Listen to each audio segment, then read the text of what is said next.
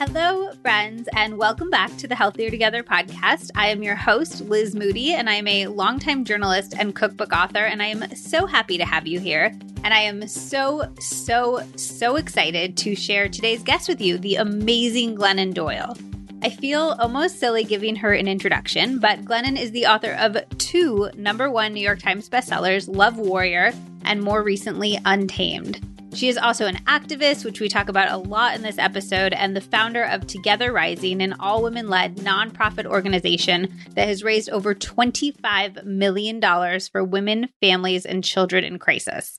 She lives in Florida with her wife, who also just happens to be the Olympian soccer star, Abby Wambach. Yeah, I told you she was amazing.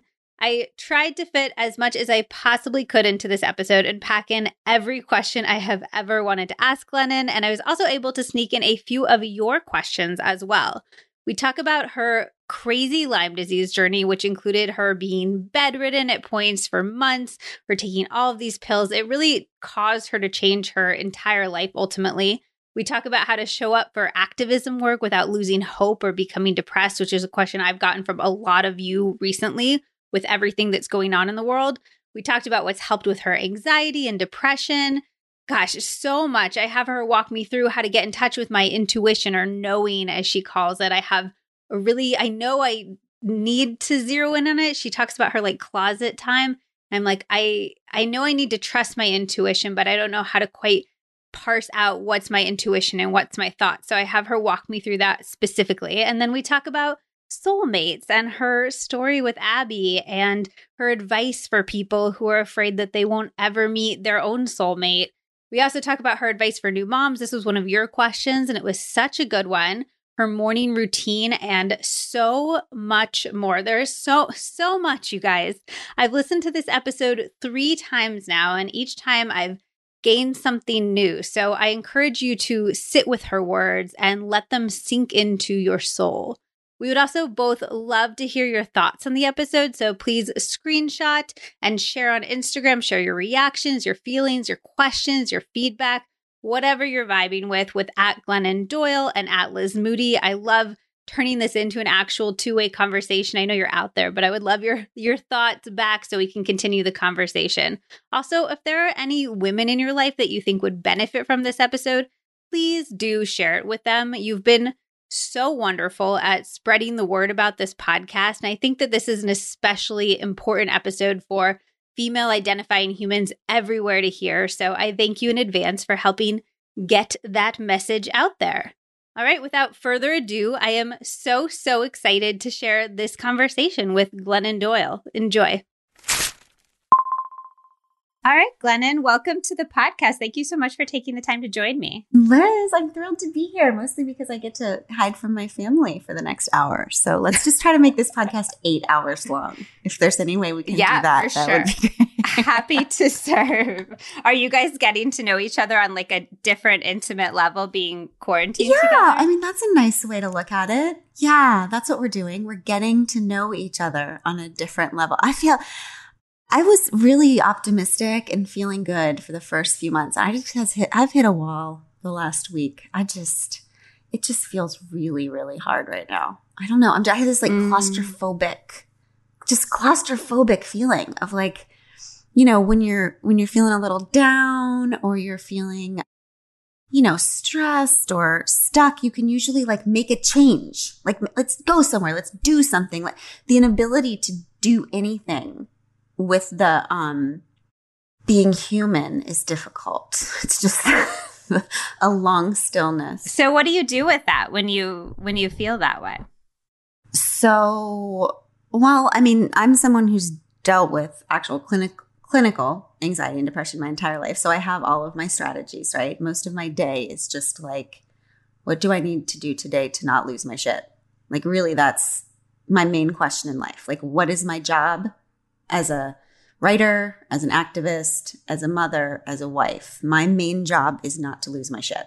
Okay? That's because if I lose my shit, we all go down. Everybody's going down. Right? So that's also, my family understands that concept too. Let's help mom not lose her shit. So, I have a list. I've always kept a list of easy buttons and reset buttons on my office wall. I'm looking at it right now. And my easy buttons are the things that I do when I'm stressed or I feel what Pamisha Joan calls the hot loneliness, which is just like when I start feeling really the discomfort of being human. These are the things that I do that make me abandon myself, right? So you'd call these like the damaging things. And those for me are, the booze, I haven't easy buttoned that for 18 years now, but that's just there. Booze, drugs, unless they're prescription, which I believe in wholeheartedly and I depend on, binging, overeating, like I call it sugar comatose eating. Like I'll still do that. Like one thing that will take me out is a box of cereal. Me? Oh my God. Cereal I feel like cereal is the best food. And I bought it. I've let myself, so we were in New York for the first 3 months of the pandemic. And I was like, you can have unlimited Fruity Pebbles. We're a hypochondriac and now you're living in the middle of a pandemic. You can have unlimited Fruity Pebbles. And then it legitimately got out of hand. Like I just was consuming several boxes of Fruity Pebbles, like every few days. And I had to put the kibosh on it and just say, I think there's a fine line. And I wanted to talk to you about this, the line between knowing when you need that self-care moment. Like my friend called me the other day and she's like, everything's got me feeling so down and I don't feel like I'm being productive. And I waver between being like, just say F it for the day, watch your crappy TV, lay in bed all day. But then I know that those days don't really make me feel better that much. So it's like, I don't know when it's self-care and when it slips into like, you should force yourself to do it, even though you don't want to do it because you actually will feel better at the end of it. Yeah.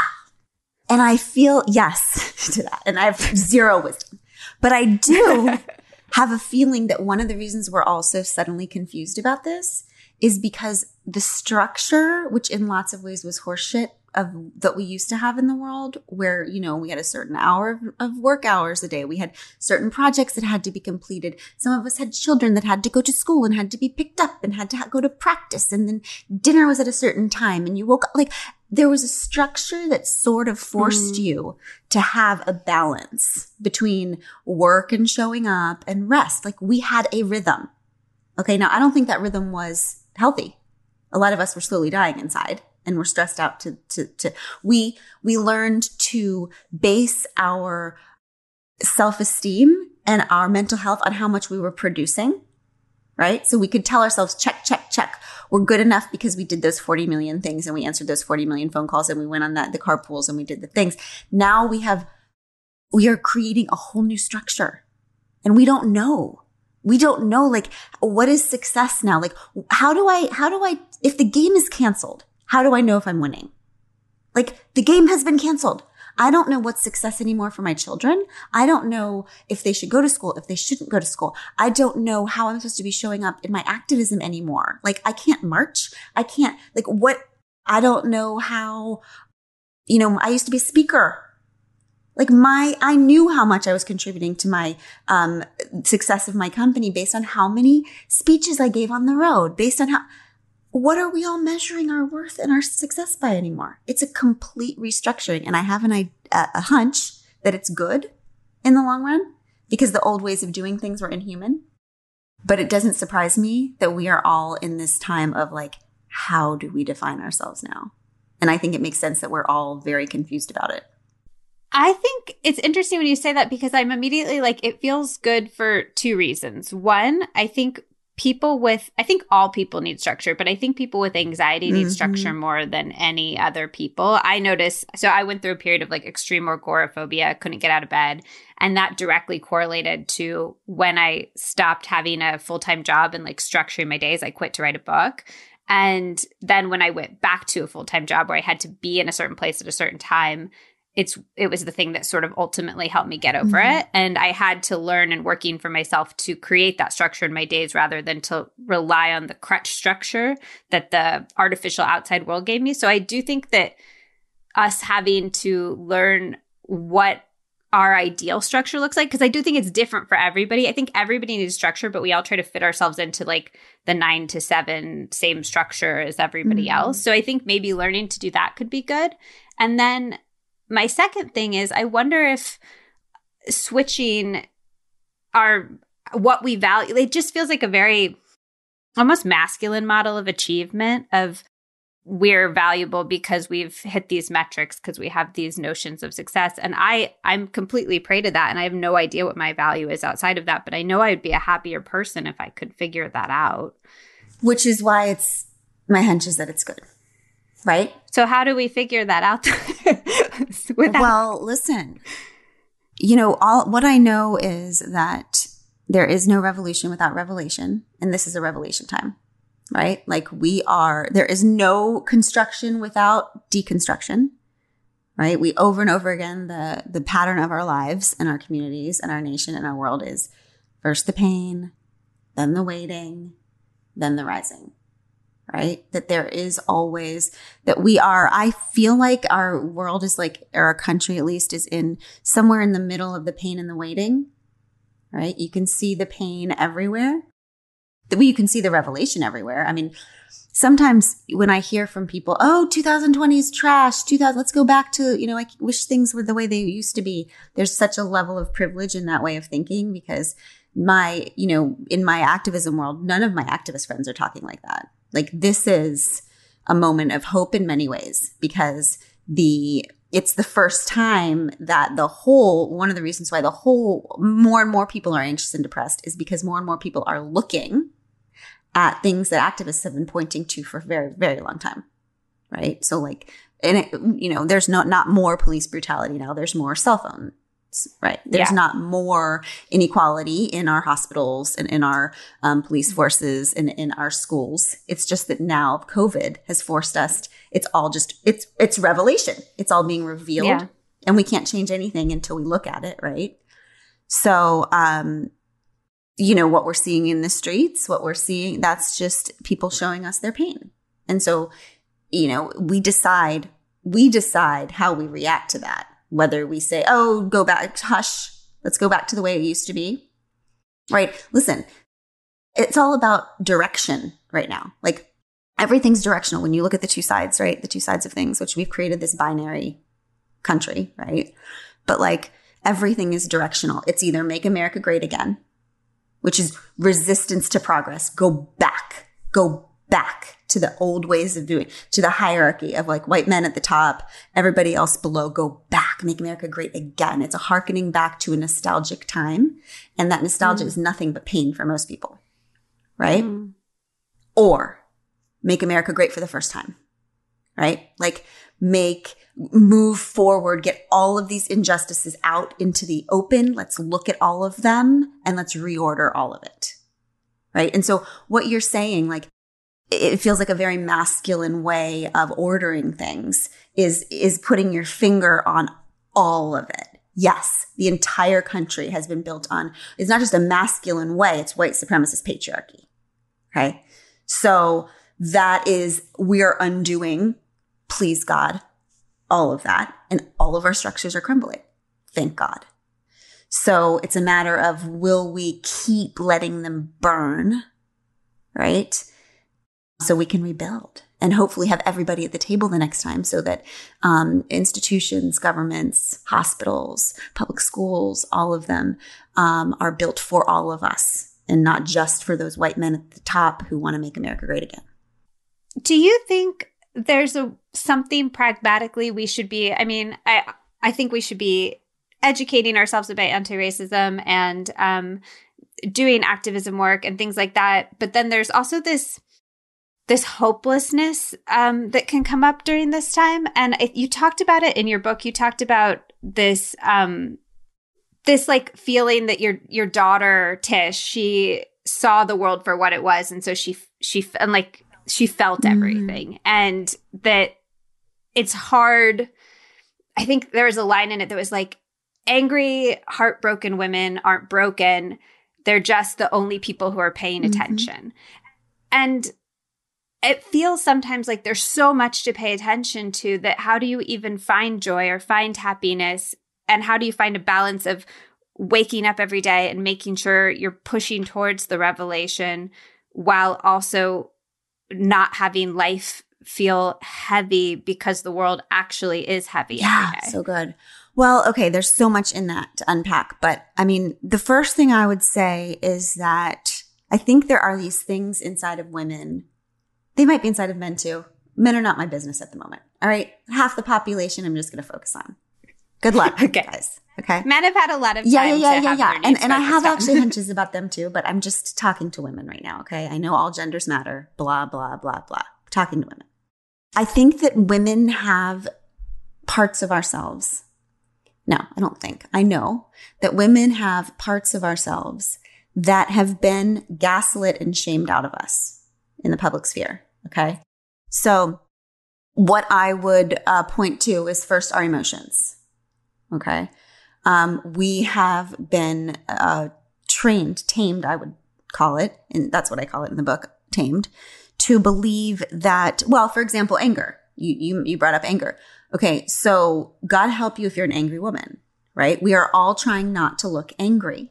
Like, I'm not angry. If I barely ever did a speaking engagement where during the Q&A, a woman didn't raise her hand and say, I'm just really struggling with anger lately, right? Like, this is a mantra. I'm not angry. I'm struggling with anger. I would say to her, why are you struggling with anger? Are you struggling with joy? Like, stop struggling. Anger is, we are every marginalized group, whether they're people of color, look, it can't be an angry Black woman, right? Whether they're, God help you if you're an angry Muslim. God help you if you're an angry woman. Like, the reason why we are gaslit out of our anger is because angry people demand change. Because no revolution on earth has ever started, no progress has ever started without a bunch of pissed off people at first, who then figure out how to turn their anger to fuel, right? So women are trained to believe that every time I feel angry, it means there's something wrong with me. It doesn't mean there's something wrong that I can be a part of changing, right? So it's very important for every marginalized group when they feel anger to feel shame and to go to the therapists instead of going to the voting, instead of going to the government, instead of going to the streets, instead of, right? Like, fix me. Fix my anger, instead of believing that anger can be a red arrow pointing you towards the thing you were meant to fix in the world. So at this point, what I say to those women who say, why am I angry? I say, look, there's only two kinds of women I respect on earth right now. And those are angry women and women who are in an active coma. Okay. Like, if you're not angry, just hold on a second. I'm going to send you some links. Like, you're not going to believe the shit we have going on down. Like, the angry women are the only women who are paying attention. Right? If you're not angry at the level of injustice in our world right now, then you either have such privilege that I can't even fathom the level of privilege it would take, or apathy, right? That it would take to be able to look at the injustice we have going on right now and not feel some sort of anger. So anyway, that's the gaslighting of women, right? We say we're angry and they say, oh, stop being emotional. Just be grateful for what you have. We have to bring our emotions into the after of this. We have to stop being gaslit out of our emotions. We have to say, no, I'm heartbroken about that. And that doesn't mean I'm overly sensitive. It means that that's a part of our culture that is heartbreaking. And I am going to be a part of healing it. We need to say, oh, no, that's that. I am angry. I am an angry woman, right? I am an angry woman, and I'm now going to bind myself to all of the other women who are brave enough to be angry about that thing, and we are going to make change. That's how Together Rising started. It was just a bunch of women who refused to be gaslit anymore about our heartbreak and our anger. We decided, no, the fact that we're heartbroken and angry doesn't mean that there's anything wrong with us. It actually means that there's something wrong, and we're going to get together and we're going to change it. So we need to embrace that and bring it into the after. We can no longer be gaslit for our emotions. Intuition is another thing that we have inside of ourselves that we have been gaslit out of. You know, every time we have a knowing of the next thing we're supposed to do, of the next thing that an organization should value, of the next person that we should allow in and out of our lives, we talk ourselves out of our intuition left and right. Right? We call it, it's not logical. This is masculine patriarchal thinking. Right? Women do know. And we've always known. And we are going to have to get back to turn off all the voices outside of ourselves and turn back inward to that inner voice that is always speaking to us, that some people call intuition and some people call God and some people call spirit. And my wife calls it gut feeling. I have a friend who calls it Sebastian. She has some God issues. It sure as hell does not matter what we call it, right? We can all stop arguing about that. But everything depends on that we call it, right? That we know how to stop asking people for directions to places they've never been. That we know how to look inward and stop following other people's maps and honor our inner compass, right? Because nobody else has ever lived the life we're trying to live ever. So we can stop asking them what we should do. They don't know. We're the only ones who know. And then what I would say the third thing is that we have inside of us ourselves that we're going to have to depend on more in the after is imagination. Okay, this is like, I can't imagine anything more important, especially for any marginalized group, to bring into the after than a commitment to honoring the unseen order inside of themselves. And by that, I mean that my favorite definition of faith is the unseen order of things. So we have two orders of things. We have the order of things we can see on the outside in the material world, right? It's what we can see on the news right now. It's what we can see. It's the pain. It's the injustice. It's the inequality. It's all of that. And something inside of ourselves, no matter what religion we are, no matter what culture we're from, goes, that's not it. That's not right. That's not the way it was supposed to be. And the thing inside of us that is saying, that's not the way it's supposed to be is the unseen order. We all have a vision inside of ourselves about what a true and beautiful and just order would look like. Okay. And most of us just poo-poo that as like, oh, Pollyanna stuff. Pollyanna stuff. This is what every culture calls, Christianity calls it, okay, bringing on earth as it is in heaven, right? Heaven is not a place outside of ourselves that maybe we do or do not go after death. To me, it's the order inside of ourselves that is always begging to be born. Okay? So this is why Martin Luther King said, I have a dream. Because he couldn't see the order. He couldn't see the beautiful, fair, just, unseen order on the outside of himself. He had to look on the inside of himself for that. That's why Gloria Steinem says, dreaming is a form of planning. Right? Because for people who the seen order has never served and was not built for, if we only look on the outside to what is already built for what is possible, we will keep getting what we've always gotten. We will continue to be part of structures that weren't made for us. So we have to be bold and brave and crazy enough to say, actually, I have this hunch for the way that the truer and more beautiful way that this marriage could be, that this family could be, that this company could be, that this career could be, that this nation could be, right? We got to dig deep, consider that what's inside our imaginations are not pipe dreams, but it's our marching orders, right? We got to depend on what we cannot see in order to build the next. You're listening to the Healthier Together podcast. When I asked you on Instagram recently how you were feeling in life generally, so many of you replied that you were stressed, which I definitely get. There is a lot going on right now. I wanted to take the time to share a few of my favorite stress-relieving supplements with you. I love Garden of Life's whole food magnesium chelate, which is non-GMO, vegan, gluten-free, organic, all the good stuff. It's great for keeping your gut healthy, which is an important part of managing stress. But magnesium also just melts away tension in the body. Seriously, try sipping a glass and you will notice a huge difference.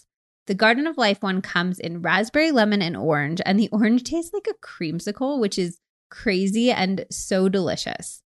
Garden of Life also makes my favorite probiotic, the Mood Plus one, which is the one that comes in a purple bottle. It's a great general probiotic. It's great for supporting your gut health, which again is so important for stress management. And it's also great for supporting your immune system, but it has specific strains selected to help with anxiety, in addition to ashwagandha, which has a ton of studies to back up its stress relieving properties.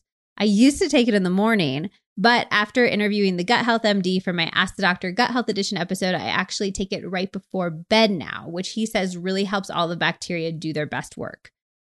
You can find Garden of Life products on Amazon or at your local Whole Foods, but the best way to support this podcast is to use my affiliate links, which can be found at lizmoody.com/shop or in the description for this episode.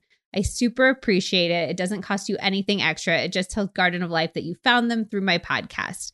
I know you are going to love the probiotic. I know you're going to love the magnesium, and I cannot wait to hear what you think. Now, let's get back to the episode.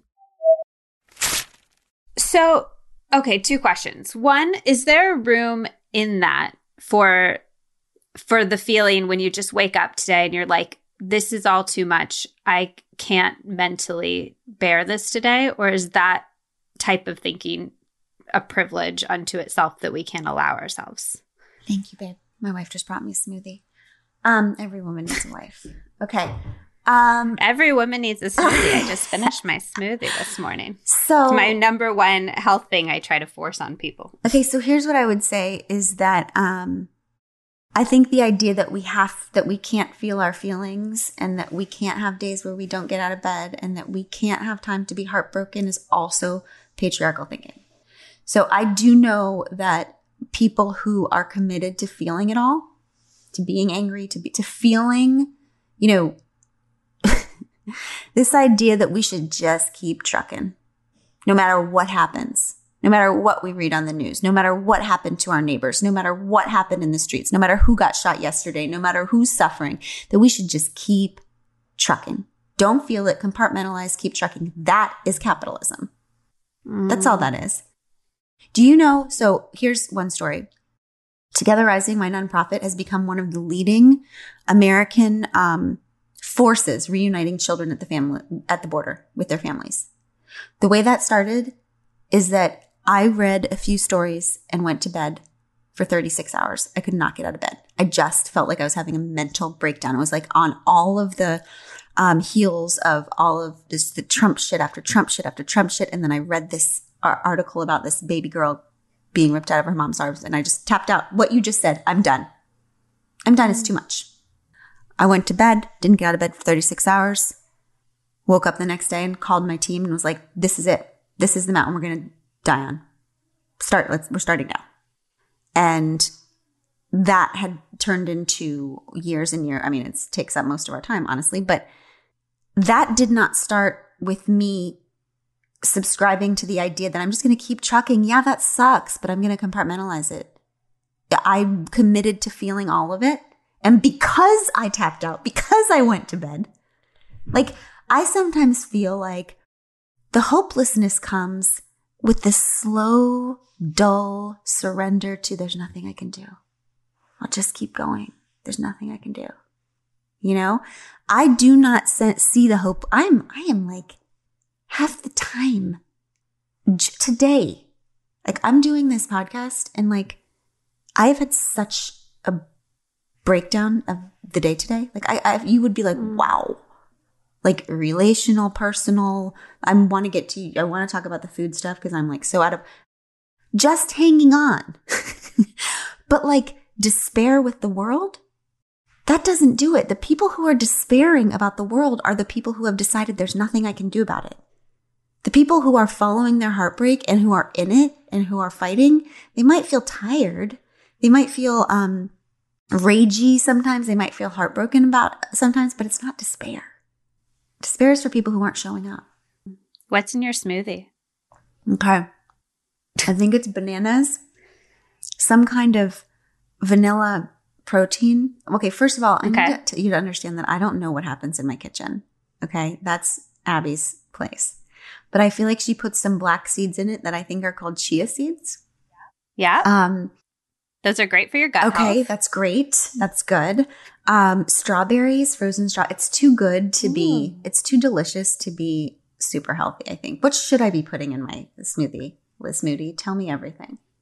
Oh, I mean, so I drink a smoothie every single morning. I have a whole guide in my book to it's called like an ode to the perfect green smoothie. Okay. So your base is greens always. If you don't have greens in your smoothie, you're just missing this opportunity to like have a salad before breakfast. Oh my God, I have no greens in my smoothie. Dear God. Yeah, well, talk to Abby about that. Go ahead. And then some banana, some frozen fruit to make it taste good. If you don't like banana, you can also do dates. Then you need some protein, some healthy fat because you can't absorb the peanut butter vitamins. I've got peanut butter. Yeah, is that great. Good? Okay.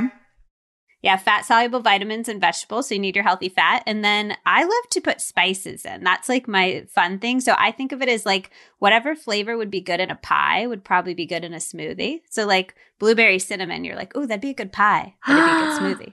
Oh, that is brilliant. And spices are the original superfood. And they're like cheap, unlike most bullshit advertised superfoods. Okay, I'm telling Abby that is so exciting. I think I might be able to get away with the greens if I also tell her about the spices.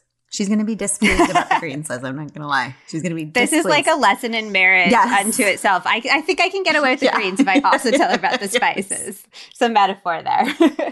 That's right. All right. So I want to, speaking of health, I would love to go back.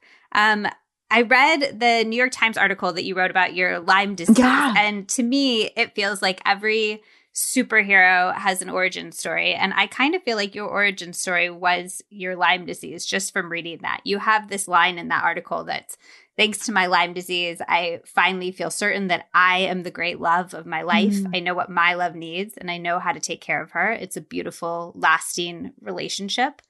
And it just feels like the origin for a lot of the concepts that you explore further in Untamed. So I'd love to know, first of all, I'm fascinated by Lyme disease because I'm terrified of it, because exactly what happened to you, honestly. Like, I'm terrified of how much it's like acquiring this very significant health change, and that freaks me out. So I'd love to know about your diagnosis, how you treated it, how you overcame it, and then how it changed your thinking and your life in the long run. Okay. So no one's asked me about my Lyme disease for years. It's so interesting that you see it that way. I always think that like my mental health and addiction stuff was my kind of origin, get over it story. But okay, I can see that. I can see that too. I think that getting really sick with Lyme disease and almost dying again was for sure when I finally realized no one's going to take care of me but me. And I don't mean that I had people that love me. Like, that's not what I mean. I don't mean it in terms of nobody's going to freaking take care of me. I mean, like, I understood it is my responsibility to take care of myself, right? I remember I moved to Naples, Florida, as a result of my Lyme disease because I needed to be in a really hot place. And I had always wanted to live by the Gulf of Mexico. It was in my imagination. It was like a hunch, but I couldn't do it. Right? I couldn't do it. Why? I don't know. Just for the same reason that we always say we can't do the thing that we know we need to do, right? And I remember meeting the first time I ever met Liz, one of my best friends, Liz Gilbert. We were standing in an airport and she said, "Where do you live?" And I said, "I live by the Gulf of Mexico." I said, "I've always wanted to live by the Gulf of Mexico, but I got Lyme disease and I finally moved there." And I just said, "I guess a woman has to almost die to let herself live how she wants to live." So I guess if you're seeing it as that critical moment, that would be the truth of it. That it was like, as a woman, I had to almost be dead to give myself permission to be like, I'm going to do this thing. And I'm going to drag my family with me. And I'm going to interrupt everybody's lives. But I would never have done it because I wanted to. I needed the excuse of, I might die if I don't. Right? So wouldn't it be wonderful if women would just do the thing before they were almost going to die about it? Right. So, I would love that for women, right?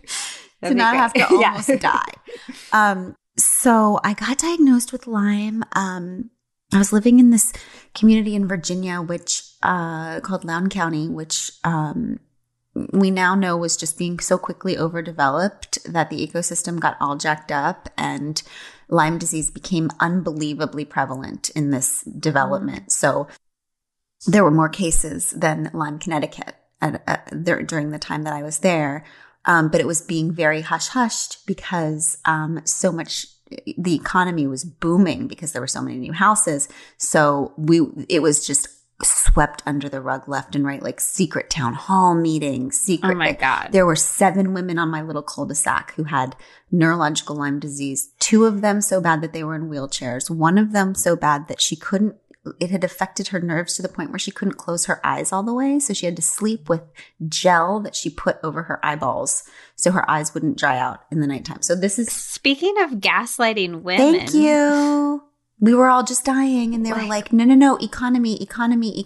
Okay, this is what, it's not made up. It's like, this is a real thing that lives are sacrificed for economy. That's what we'll see over the next couple of years with COVID too. Lives are sacrificed for the economy. It's not even it's not even the quiet part anymore. People are just saying it, right? We're not even pretending anymore. So anyway, I actually get very afraid to talk about Lyme disease because I usually try to understand something at least a little bit before I talk about it publicly. And I still don't freaking understand what happened to me. Okay.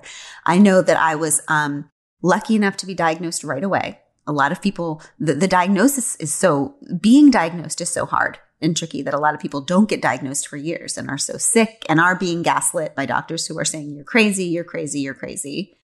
This is a mental disorder, whatever. I was lucky enough to get diagnosed right away. Sometimes Lyme disease can be very simple. Like it's just a couple rounds of doxy and you're done. Sometimes it crosses over in this weird way that they'll call it neurological Lyme disease. Some people will say it can go straight to your brain in some cases. That's when it turns into neurological or chronic Lyme. And that's when you're screwed. Okay? Because nobody really understands. And I was lucky enough to have access to a lot of great doctors. Nobody at the end of the day understood what to do. And I don't think that they do yet. Okay. And so the world of Lyme is very scary. And there are no solid answers. And people have very strong beliefs in one way or another. For me, the only thing I can do is tell you my journey is that I was bedridden for close to a year. I was on, I gotta say, 60, 70 pills a day. I had been so doxied out that they were going to have to pull me off of the doxy completely because I was in danger of becoming immune to antibiotics, which then would make me I don't know. Like, I don't know how you live if you're completely. It's like being the 1800s. Exactly. So at one point, my adrenals just completely shut down. So I was unable to regulate my own body temperature. So I would go from my bed to like this infrared sauna that I kept next to my bed. And I would just go back and forth all day. And so at that time, a friend came over to visit me and she just looked at me and was like, Jesus. And she just said, listen, I have this condo in Naples, Florida. Just go there. It was cold and it was in the winter. And so I came down to Naples and I just felt better. I don't know if it was the humidity, if it was the sun. I don't know what it was, but I was so desperate for any feeling better that Craig and I were married at the time. And we just said, why don't we just move here? Like, if you're feeling better at all, why don't, life or death situations come and you realize what the hell else could matter? So all I can tell you is that I moved here. That's when all the shit hit the fan about the infidelity in my marriage. That's when there's a part of me that this is very spiritual and woo-woo. And I'll probably get in trouble for saying this too. But as somebody who has dealt with the science of mental health and the spirituality of mental health and believes in both and, I also believe in the both and of physical health. And part of me wonders if there was something. Yes, there was a tick. Yes, there was, all the tests and the science of it. And I also wonder if my body was breaking down because there was a lie in my life that really needed to come to the surface. Interesting. So when we moved here away from all of the distractions of home is when it all hit the fan. Right. So it's just fascinating that you identified that as a time because I haven't, as a shifting point because I haven't focused on that a lot, mostly because I'm scared to talk about Lyme. It's a very Latin topic, but I do think it's interesting in the timing of your life. You were an addict for a really long time, and then the Lyme seems like it happened at this tipping point. Yeah, totally. So then I was off all the pills. Months. I was here for, 3 months. 3 months later, I was off every single pill, and I haven't been on medication for Lyme's for 7 years. Do you feel good now, health-wise? I mean, good-ish. I don't know. Liz, I'm not exactly like a pinnacle of health. I don't know. I mean, I still struggle with depression. I still struggle with anxiety. I for sure still have some disordered thinking about food, which always comes up in weird, out of control times. So now I'm dealing with a little more, but I'm also kicking ass. I'm dealing with all of that mental stuff, but I'm also like kicking ass as a writer and an activist and being a decent wife and mother. So all at the same time. But no, I'm not like, yay, everything's perfect. I'm crushing it. Like everything's great. No, I'm just happy-ish as everyone else. I'm being human. Right. Do you think that you could still have, or any person still has access to what you refer to as like a true beautiful life if they are suffering from a health perspective, or if they have other sort of background or life circumstances? Do you think that everybody always has access to a true beautiful life? Yeah, because all that question is like, what is the truest, most beautiful life I can imagine right now?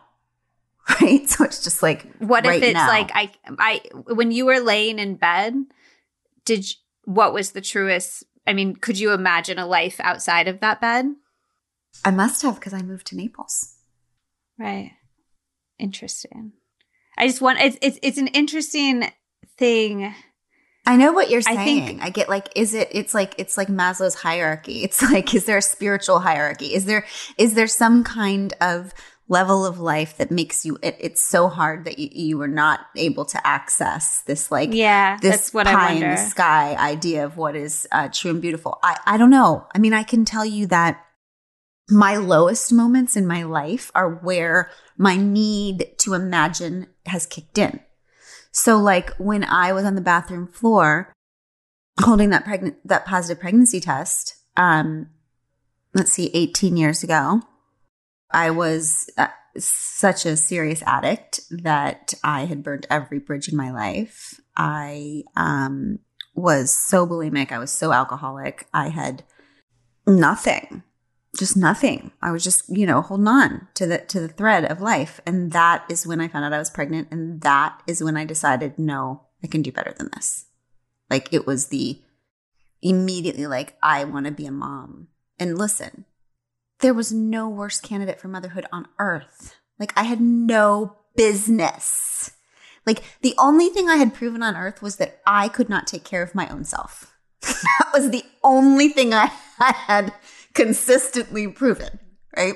Yeah. And still in that moment, I was like, yes, please. I am going to become a mother now. So I think there is something about like rock bottom moments that allow this audacity of hope to kick in a very weird way that only people who have been at rock bottom really understand that. It's like this last gasp and also all bets are off.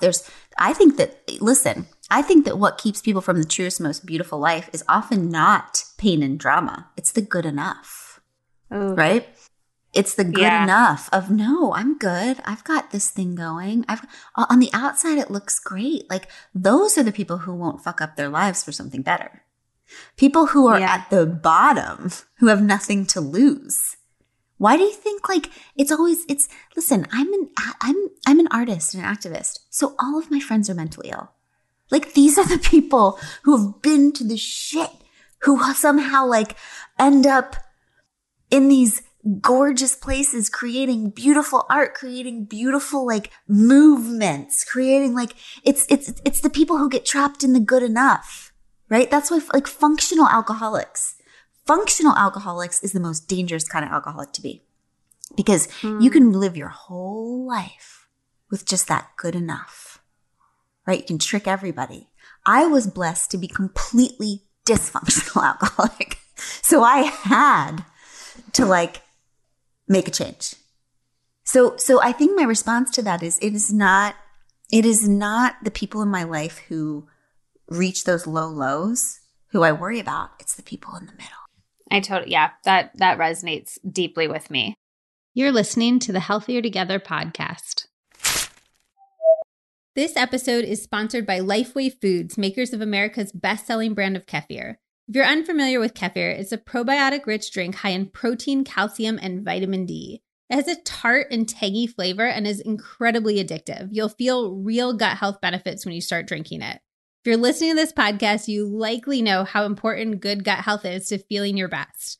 90% of serotonin, a hormone that affects your mood, is produced by the cells in the gut.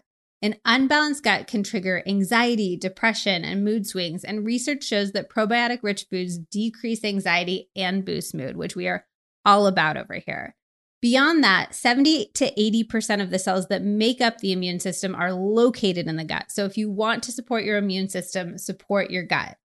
Kefir has 12 different strains of live and active cultures and 25 to 30 billion, with a B, colony-forming units, which are called CFUs, while the average yogurt can have anywhere from 1 to 5 strains with just 6 billion CFUs. That's more than double the amount of probiotics. Plus, it's also up to 99% lactose-free, which is great news for my lactose-intolerant listeners out there. There are also 11 grams of protein in one cup serving of kefir, while the average serving of low-fat yogurt only contains 6 grams of protein. Lifeway Kefir comes in all sorts of delicious flavors. They even have a dairy-free, plentiful line. My favorite is the organic strawberry flavor. It tastes like berries and cream, and it's just heavenly, but you really cannot go wrong with any of them. Go to lifewaykefir.com and click where to buy to find a store that carries Lifeway near you. All right, now let's get back to the episode. I want to talk about the concept of knowing for a bit, knowing with a capital K, which you talk about a lot in your book. I have anxiety, and I know that you do too, and I find that it makes it so hard for me to trust my gut, because if I trusted my gut, I would never get on a plane because I'm totally positive it'll crash every time. I would often never get out of bed because the world is dangerous and it's scary. And so I love the idea of knowing, and I'm not sure about how to tap into it when I want some like super practical tips for how to get in touch with my knowing. Yeah, good luck. Don't we all? Just give me a 3-step process to understand Please. God and being human. Don't we all, Liz? Because you talk about like getting quiet and going into this, like sometimes into a literally like confined space and just getting quiet with yourself. And I also think anxiety sometimes makes me, I know a lot of people with anxiety are overachievers because they don't want to stop and listen to their brain and be quiet in their brain. That's the scariest place for them. Right. So how do you balance that as a person with anxiety? Knowing is sure as hell not in your brain. There's no it's in your body. In your brain. Your brain is just a crackpot of like indoctrination and fear and everything your culture has ever taught you and everything your parents have accidentally scared the shit out of you about. Your brain is just a hamster wheel of shit. Okay? No. I'm aware. Right. Yeah. Not yours, Liz. I'm confident in that. In the general term. Mine, for sure. No, I'm positive you're speaking directly to me. So like that's one thing I know for sure is that your knowing is not in your brain. That's indoctrination, right? That's what we're trying to get out of, I think. And the only way that I can explain it, which it makes me feel limited in talking about it because all I have is my own experience. This isn't something that I can I just know how I experience it, which is that as someone with chronic anxiety, like I'm talking about since I was 10, like that, God, this is going to sound so woo-woo, but there is the part of me that knows that I should not get on any plane because like for sure it's going down. Right? 100% it's going down. And this is going to be the time that I ignore that and get on, and then it's going to go down. And I'm going to be on the plane and it's going to be going down. And I'm going to be like, you asshole, you knew it, but you blah, blah, blah. Okay. So what I do know is that my anxiety, Liz, is high. It's like a shaky hovering. It's a high frequency. It's fear-based. It's buzzing. It's buzzing. There is a knowing for me that is lower than that. That is beneath that. Okay. And so what I know every time, so I'm sitting at the gate. Okay. Getting ready to board. That used to be my life. And the shaky hovering starts, that this is it. It's going down. I'm seeing the headlines. I'm seeing the untamed author goes down. Like I am going all the way down the rabbit hole. Okay. I have anxiety and a big imagination. Okay. So now I'm at my funeral. Now I'm looking at who is there, who's not, who's on their phone, who's not. I'm considering, I should have written something for Abby to read at my funeral. Like it's not going to be good enough if I didn't say like just the Liz. So what I'm trying to explain is I understand. Okay. Yeah. Okay. So all of this is happening at this level. And all I can tell you is that there is this thing beneath that whenever it's voices and like fear-based, I know it's my anxiety. Right. And there's something below it that is heavier, that is more grounded, that is not shaking, that is solid, that is the knowing. And I actually now am at a time in my life, what am I? I'm 45 years old, where I can tell the difference. And I also know that my anxiety is never going to go away.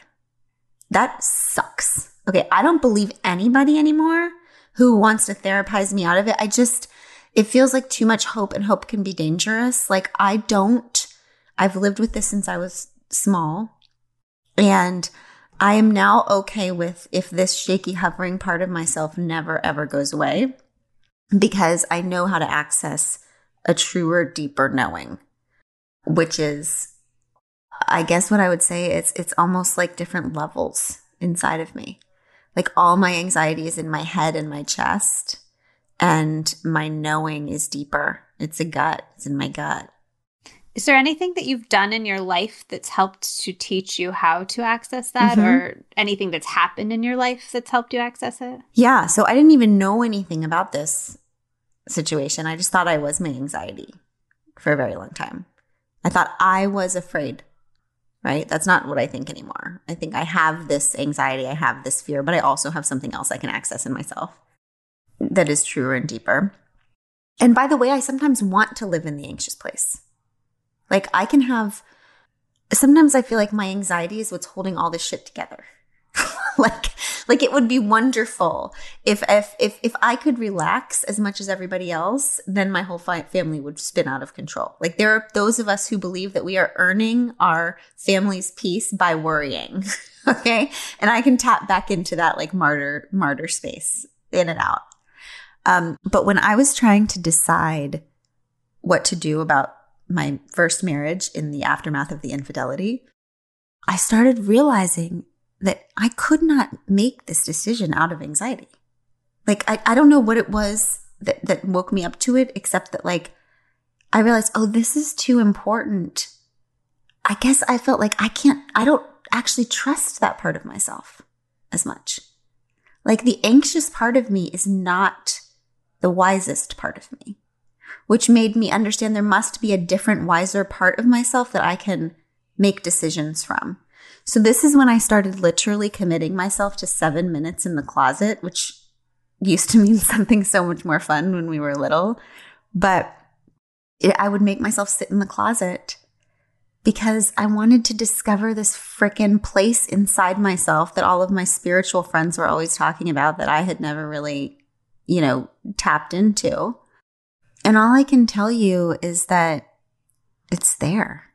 That whenever now a woman tells me she doesn't know what to do, I always say bullshit. You do know what to do. You just don't want to do the thing you know to do because it's hard and scary. So it's easier to say you don't know and go ask all of your friends what they would do and take 49 BuzzFeed quizzes and Google it 79 times. But everybody knows what to do because we're like those snow globes, right? We like stay shaken up so we don't have to see the little thing in the center that is the next right thing to do. So that's what I think. I don't believe anybody anymore who thinks they know what people should do. Like the amount of wariness I have about any kind of self-help or 5 steps to whatever, or like any of that shit. The only teachers I respect and trust are the ones who tell people, not I know what you should do, but you know what you should do. Okay. I have one more big question. I'm trying to be cognizant of your time, and then we're going to do quick fire, but I just need to know your answer on this, which is that you and Abby are like clearly couple goals times infinity. You seem to be soulmates. Like I got physical tingles in the book in the scene where you meet each other. I just was like, I still get tingles thinking about it. It's just such a moment. I was drunk when I met my husband, so I didn't have such a tingle moment. You probably had more tingles. It was great. He's my soulmate. I love him. Yeah. But I'm curious first if you believe in soulmates and the concept of it. And then second, I'm curious because Abby and meeting Abby was such a transformative thing in your life. What would you say to somebody who desperately wanted an Abby, or if they're an Abby, they wanted Glennon, but had given up hope that that person was out there for them? God, that's so beautiful. Do I believe in soulmates? Oh, God. I mean, I guess, yeah, but I don't ever believe that there's one person who you have to find or not find. And that person will complete all of your, spiritual life goal. Like that's not, I don't believe that. I don't think Ab believes that. I think that in some ways I would say that Craig was my soulmate for that time. Like we weren't madly in love with each other ever. Okay. We married each other because it was the right thing to do, not because we were the right ones for each other. But oh my God, did my soul have to learn every single damn thing that marriage taught me. I am not the woman that I am today. If I don't have that time with that man which was, hell on some levels and beautiful on some other levels. He was for sure my soulmate for that time. My sister is my soulmate, right? My sister in ways that my soul needs to grow and to be loved and to be cherished and to be challenged and to be known. My sister is for sure my soulmate. My mom is for sure one of my soulmates because I have had to find a way to love and be loved without being codependent and ask somebody for permission and live for approval. She has taught me, and I have taught myself that through that relationship, right? For sure, my French bulldog is one of my soulmates. Like the only one. There's a picture of him, a painting of him behind you. Yes. So do I believe in soulmates? Yeah. I think like when you're somebody who's committed to being the truest, most beautiful, there she is. Do you hear her? God, she must have see? She knows what I'm thinking about her. Her ears are burning. For somebody who's committed to growing and like becoming, the truest, most beautiful version of myself throughout all of my life, the soulmates that have come in and out of my life are so many. I wouldn't even know. And some of them I don't even like, right? I don't at all. And I don't ever want to see them again. And some of them have been people who I would describe as enemies. I mean, I had this frenemy for a few years, a nemesis. I will never reveal her name. Is she somebody I would know? Mm-hmm. Oh, I want. Is it no? Oprah? Oh my God, no! She's just straight soulmate. No, Jesus, talk about a soulmate, Oprah, man. She's taught me more than anything. But no, this annoying human that the reason why she was annoying is because she was so much like me, and I had so much I could not stand her. And it was all of the things that I could not stand about myself. It's like my kid. My kid came home the other day and said she couldn't stand this girl. I can't stand this girl. I can't stand this girl. She's so competitive. And I'm like, you mean she won't let you win? It's so cute. Like, that's so funny, right? I mean, we can't stand the people who are just mirrors of ourselves. To answer your question, do I believe there's one soulmate and you have to spend your whole life trying to find that one soulmate? That's horseshit. Like, if you're trying to find your soulmate, that means that's an active rejecting of all the soulmates who are in your life already, trying to teach you the thing, right? But I do feel like I've said some iteration, not as wisely or beautifully put to my friends, and they're like, yeah, but you have your romantic partner. And even if you have all of those other things, if I can't find my romantic partner, it just feels different. Yeah. I hear that. That's true. True enough. I mean, I've been in both places. I've been in a marriage where 0% of myself thought that my partner was my soulmate. That's a tricky place. I'd rather be with my soulmate. And but okay, I guess if you want to define soulmate as somebody who you feel like you are with and is a good partner for your spiritual growth, right? Because they're showing you parts of because they're challenging you, because they're comforting you, because they're like, that's what I would call a soulmate. Okay, somebody who you feel like you can get your work done on this earth with. Yeah. All right. Anybody who believes in soulmate as like, oh, this one person you will find who then forever you'll be happily ever after and all things will be nirvana and that's good luck. Like good luck, because when you find the person you're meant to be with, it's not going to be like that. It's still going to be hard and you're still going to be yourself. And like, so I would say that if you are somebody who hasn't yet found your soulmate, and you're single, that's better than being with somebody who you know is not your soulmate and you're married. Right? And all I can tell you is I was in the other situation And wham, bam, one day found myself at 44 years old, madly in love and experiencing love in a completely new way. So what I do know is you can't plan for it, right? And you can be certain it'll never happen for you. You can be certain it'll never happen for you. I was certain. Okay. And I was okay. I was like, look, I used to say this crap to my family, like, oh, well, love is like light. And, some people are meant to have laser love, just focused on one person. I'm just meant to be like a floodlight.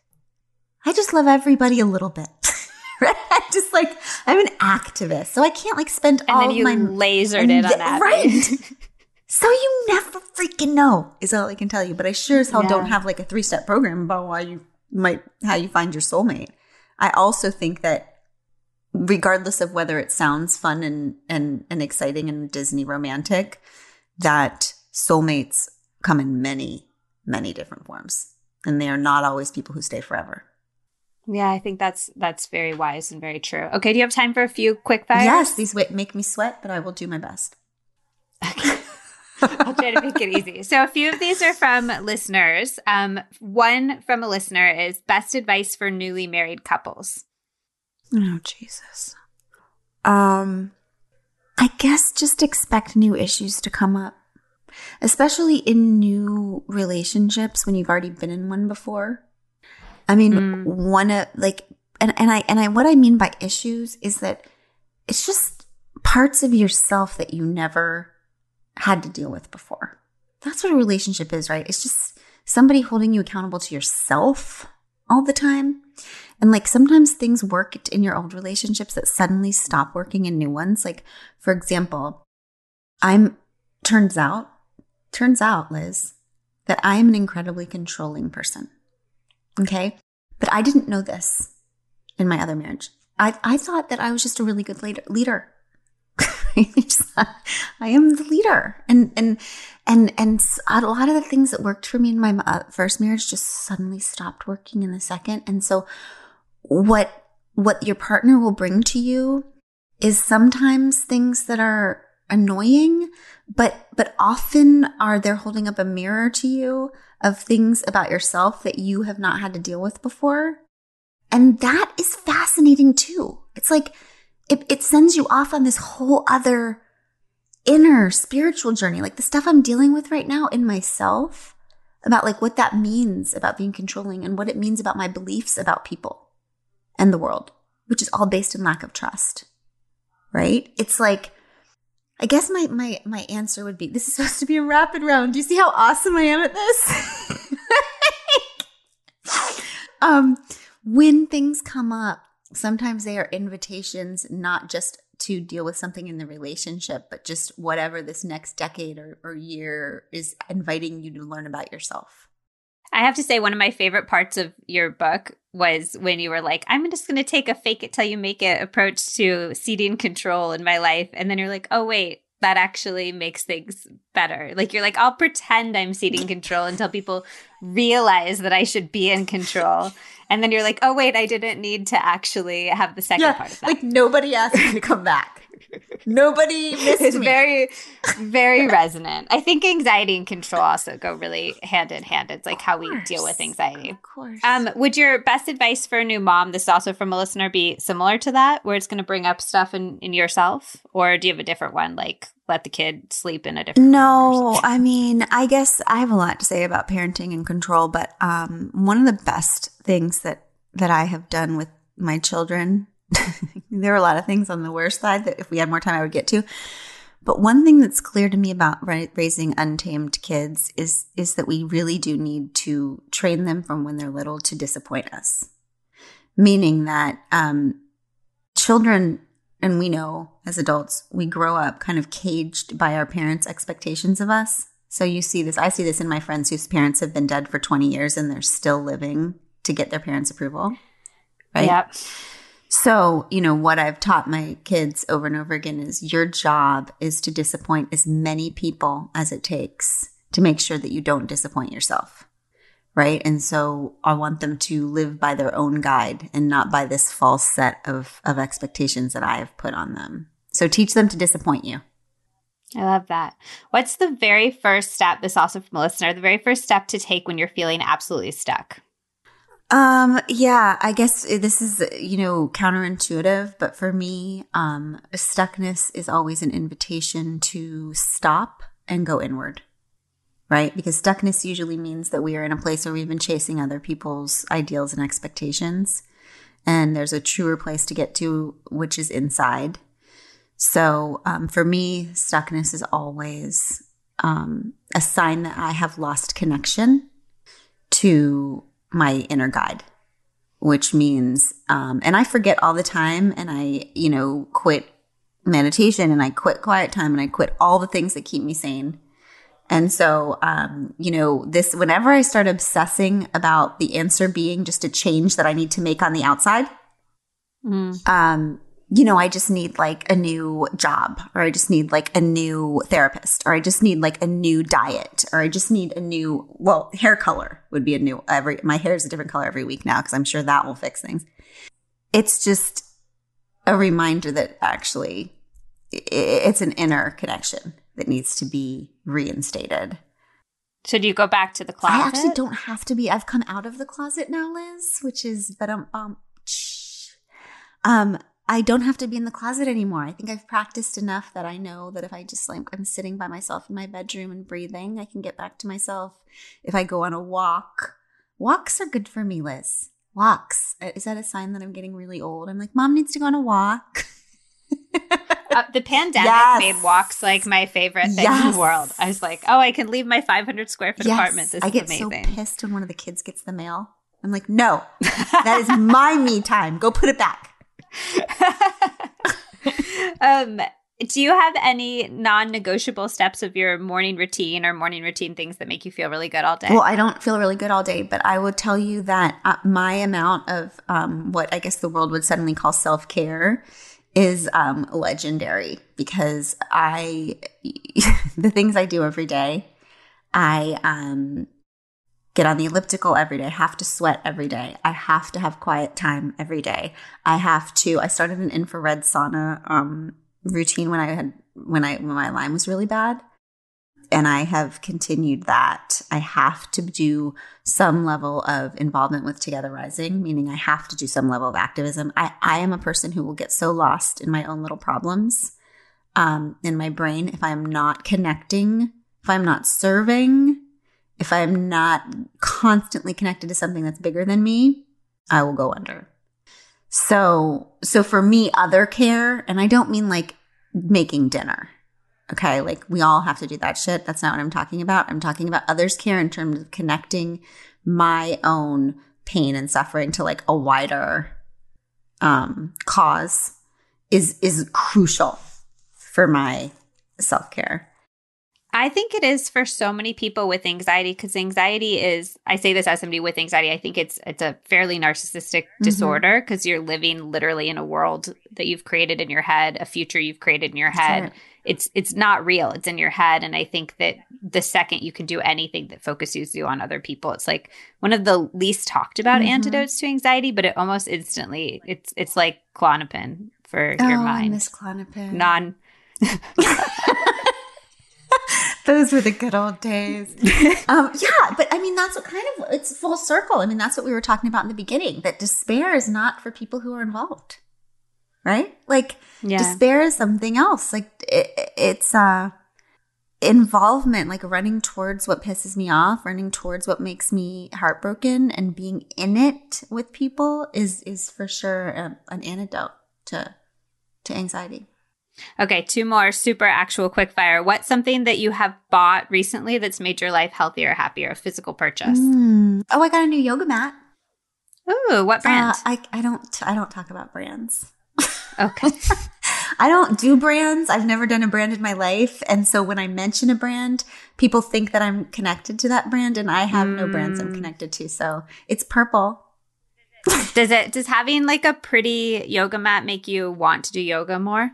No, but having a clean one does. I have children and dogs, and so a lot of times I'm sitting down and it's just so disgusting that my needs are simple, but I do like a clean one. Yes.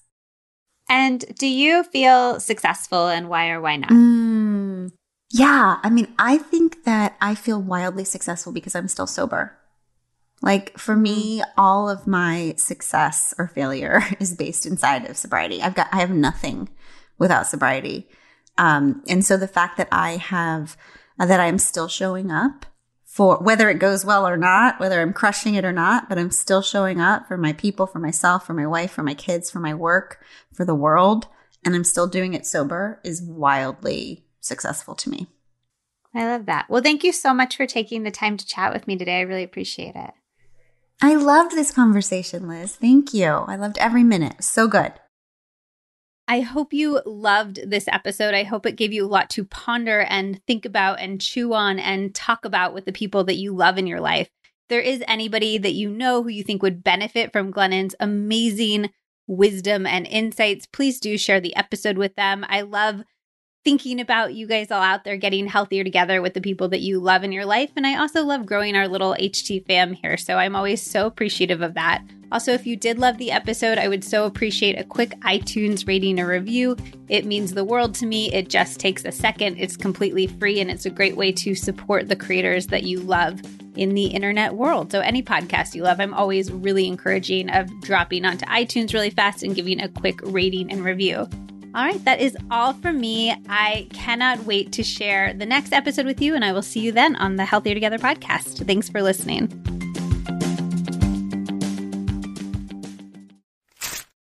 There is so much incredible science behind red light therapy. There's research going all the way back to 1903 that won a Danish physician a Nobel Prize for showing that exposure to concentrated red light accelerated physical healing.